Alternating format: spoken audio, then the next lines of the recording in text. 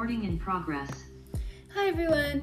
So I'm just going to go over the readings for my political economy class because I thought, you might be interested in what is assigned. And I just finished revising my first essay for the class, which was supposed to be in support of capitalism, and I said that capitalism allows for superficiality and dreamers, both of which we need under the context of the virtue of freedom. I don't know how great it was, but I couldn't convince myself that capitalism was the best economic system, so I was writing something that I didn't necessarily believe in, so I tried my hardest. So we'll see. So we started out the first, the first week is just, or the first day. We have at my university, we do a class, like a 3-hour class once a week. So the first week is just introducing the syllabus, and then, there's no reading that we've prepared. So, but the first 3 weeks of assigned readings included just Adam Smith. So we first started out with a theory of moral sentiments, which I liked. I think Adam Smith is a good writer. I think it's adorable how he feels that human beings just naturally care about each other and we need each other, so therefore every exchange will be a win-win and voluntary, and that even the what did he say? The biggest rogue of all of us, I'm trying to think of this language, still has sympathy and pity and empathy. Yet, we are swayed by our passion and we're not always rational, and so, I think we're just swayed by our passion. So we need to cultivate within us an impartial spectator, and sometimes that impartial spectator needs to be the state, so that we can rise up to our potential. But I thought, it was good. And then we read as much as we could of the Wealth of Nations books 1 through 3, and this one's 4 and 5, I think, yeah. And so these were really interesting as well. He was a big advocate for the division of labor, as you might know. I think most people are pretty familiar with his main ideas, because I think he was writing in a time where goods of various kinds were not readily accessible, and so his main sort of goal is the growth of nations, not only for the just general prosperity of the nation, but also to supply its constituents with things that it needed. And so he has this idea of a pin factory, which I'm not going to lie, at first I thought it was a pen factory because I had heard it before I read it, and I thought it was like writing utensils, and I was thinking, oh no, this could be readily accessible for a Marxist critique because you're ruining the artisan quality of like a fine writing utensil. But it was not that type of pen, it was a pin. Anyway, so the division of labor incorporates factories, so you can have one person just doing one specific thing in the process of making whatever it is, and then another person just spends their whole life doing this other task, and other part of making the product, etc. And so I thought it was interesting that he said that the government is really there, or the state is really there to protect people who own property from other people. And also he said that for those who are working under the division of labor in, like, I guess the most menial kind of jobs, like I think he was focused on factory jobs, he said that yes, those people will become torpid, and I think he said stupid, and they will become dull.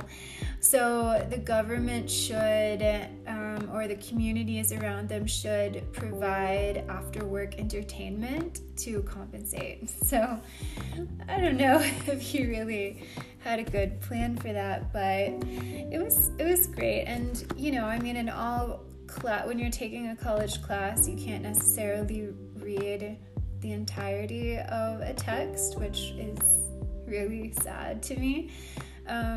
But if I ever have a summer where I want to go back to these texts, that would be great. So we moved on from classical economics to, oh, that's right, I don't have text for these, to neoclassical economics, which I felt, so we got 2 articles, I guess, or maybe like one was like a chapter of a book, but I don't really feel as if I understand that. Well, I do feel like I understand that stage because I did print out something, which I should have brought, that did summarize neoclassical economics to me, and then the professor's lecture was great. But there wasn't like a core reading from like, what is a canonical text of neoclassical economics? I don't know. So the next text that I have, and I don't know where it is actually. I'll just pause this and get actually that document. Recording stopped.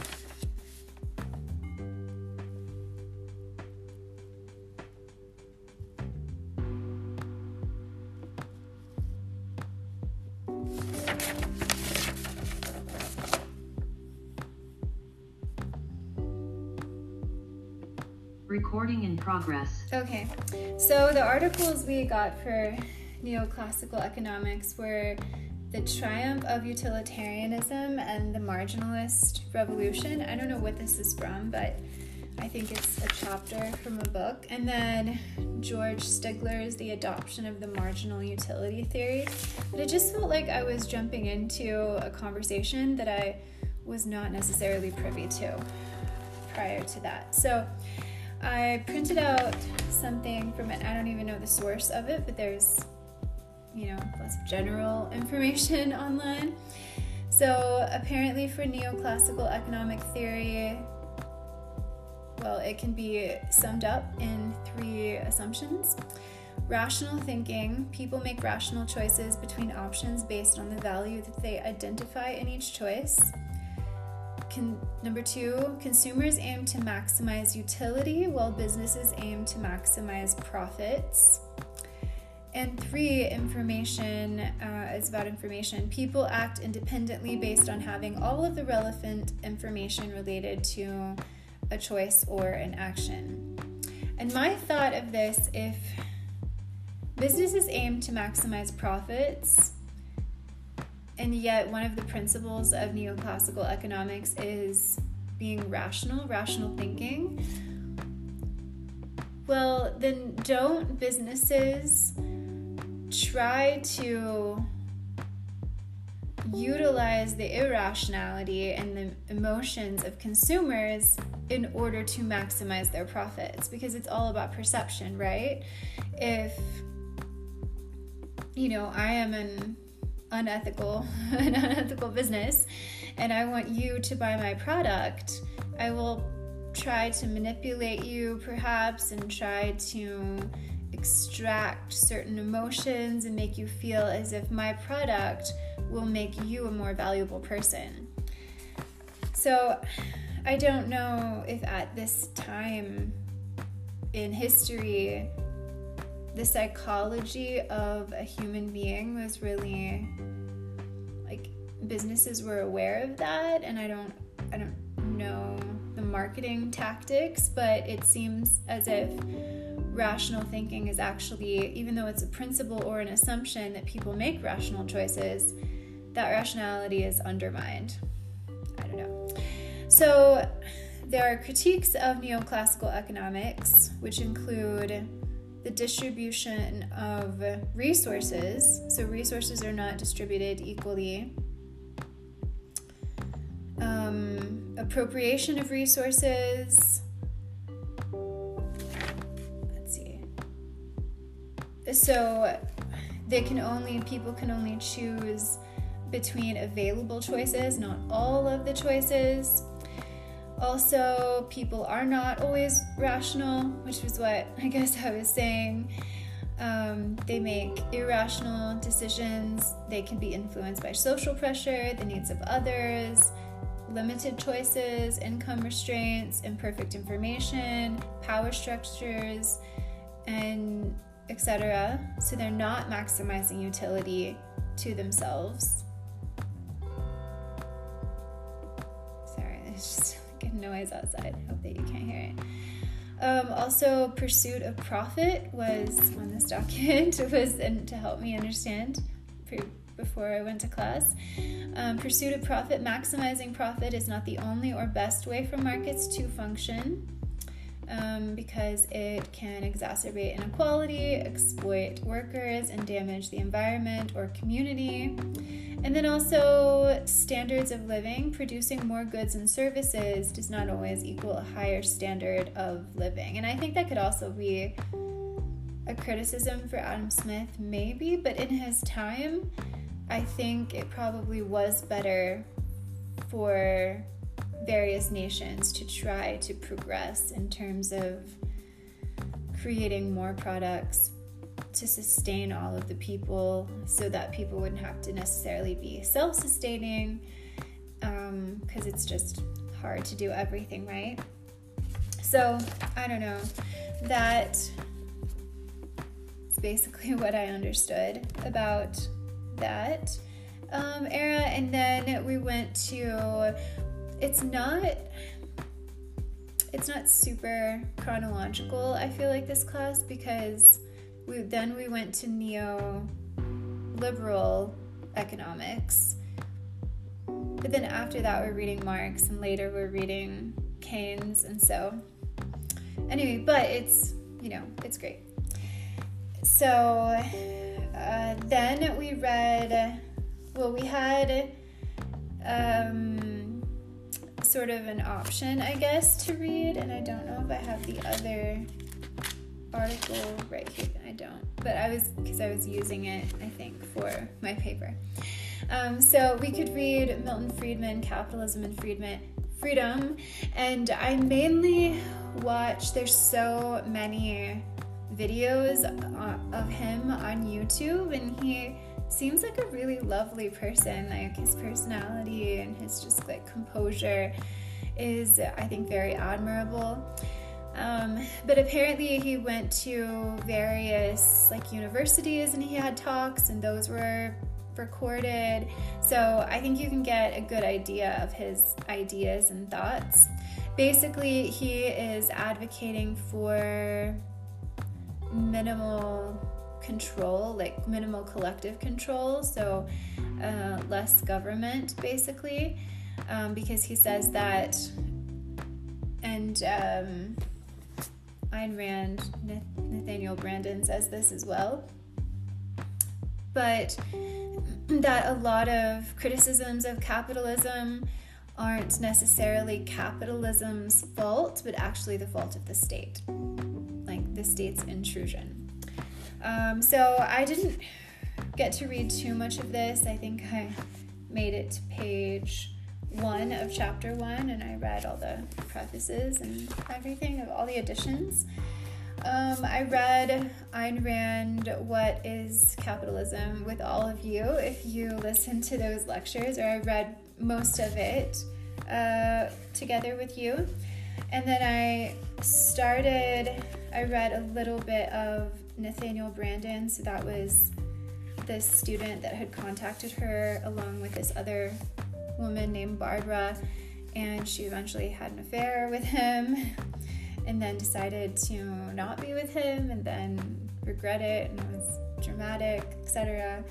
And like they were both married to different people, but anyway, scandals of the personal lives. So basically Ayn Rand's What is Capitalism was about the dangers of going with the collective or tribal thought, tribal practices. She says it doesn't matter whether you are enslaved to a master or a god or a state or a community.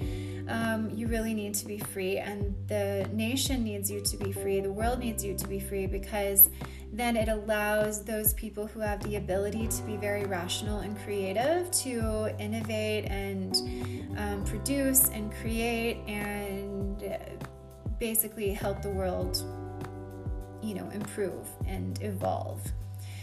And so she says that basically there is a philosophically objective kind of standard of values for decisions that we can make and areas that we can invest in, etc. But she says that everyone should be allowed to make decisions and spend their money in the way that they think is best and produce what they think is best, and rationality will finally win out. So that is basically her thought. And then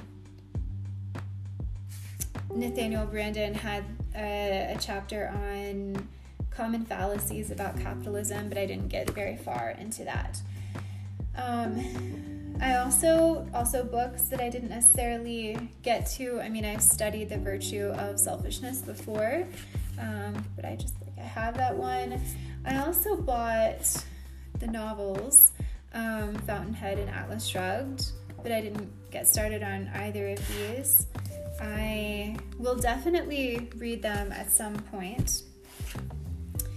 And as I said, now we're working on Marx. So this week we will talk about the economic and philosophic manuscripts of 1844. So there are a handful, I was going to say 4 manuscripts, but I think there are more than that. So we're reading Estranged Labor, we're reading, I can't remember what the second one is, Private Property and Communism, and this one is so fun, I might do a video over this, The Power of Money in Bourgeois Society. He says, money is the pimp between man's need and the object between his life and his means of life.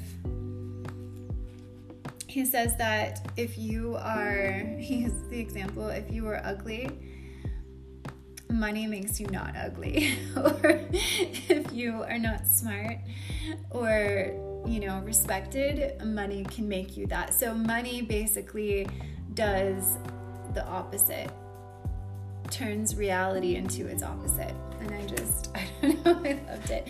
But Estranged Labor, I have a video, well, I guess by the time this comes out, that video will be out, at least partly. So I got through part of it. But I love Marx. Actually, that's why one of the reasons that I was taking the class, one of the reasons was because I really liked the professor. The other reasons were because, like every college student, it's like the right time and the right day.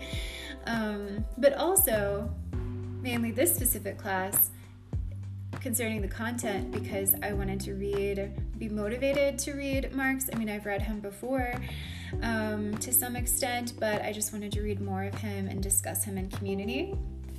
So that is great. Then we're reading Das Kapital, and I don't know if I'm saying that right. And what else is it? Sorry.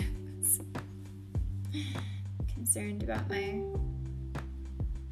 German pronunciation, but it wasn't German at all. The Communist Manifesto.